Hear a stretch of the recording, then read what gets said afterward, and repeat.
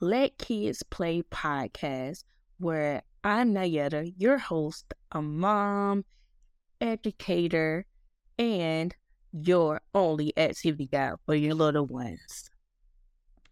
The Play-Doh was a fail. I could not find my recipe that I wrote down because all the recipes I try online do not work for me the first time. It's like cooking. You gotta try it 3 times before it works. So I had a recipe in a drawer. We went to North Carolina for Thanksgiving and did Play-Doh, and I think I left the recipe. And we haven't made Play-Doh since Thanksgiving. So I couldn't find my recipe, so I was trying to wing it while we were doing the video. With the recipe I found online, which I was scared because, like I said, they never worked for me the first time. And the kids are upset, like they are really upset that one, we don't have Play-Doh, and two, they feel like they did all of that work for nothing. So I decided to come back and finish the rest of the video, as a mom moment.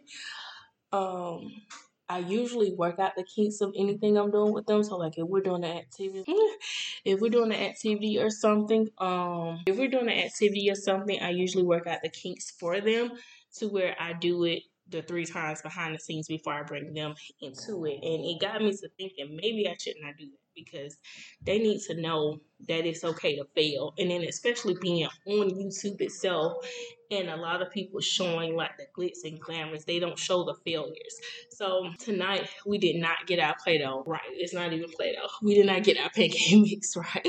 And that's, to me, that's okay because we're just gonna try it again, and get me a new recipe, or have their dad take a picture of it and send it to me because that was the perfect recipe, and that's what they're used to. So like they're really, really disappointed, and I won't, show you all their faces and stuff, but they're upset with me. They feel like all their hard work was in vain. It was wasted, and they needed that. They need to know that when you fail, first of all, it's okay to fail. Like when you're trying to be successful, you're gonna fail. More than once, more than twice, and that's what I told them. Behind the scenes, like if you fall off your bike, you're gonna stop trying to ride it. You're just gonna put it in the garage and give up, or you're gonna get back up and try it again. And it's the same concept with Play-Doh. Like if you fall on your motorcycle, are you gonna stop trying to ride it? My daughter loves to skate. If you fall off your skates, are you gonna you fall while skating? Because you can fall a lot when you first learn to skate. Are you just gonna quit? There was something on my glasses, but yeah, that was a teaching moment, and I didn't realize my kids need to know what failure is because obviously they don't know what failure. I've been saving them apparently or something, but they need to feel that emotion. They need to sit in it to understand that you may fail at life, or you're gonna put in all this hard work. You're gonna give 1,000% because they're like, oh, mommy's on YouTube.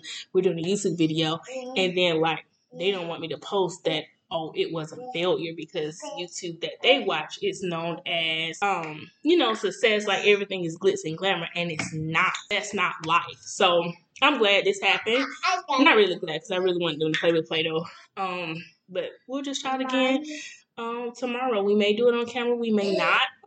This is one of the reasons I kind of didn't want to start my YouTube, because of my kids' emotions, and I wanted really to protect them from that.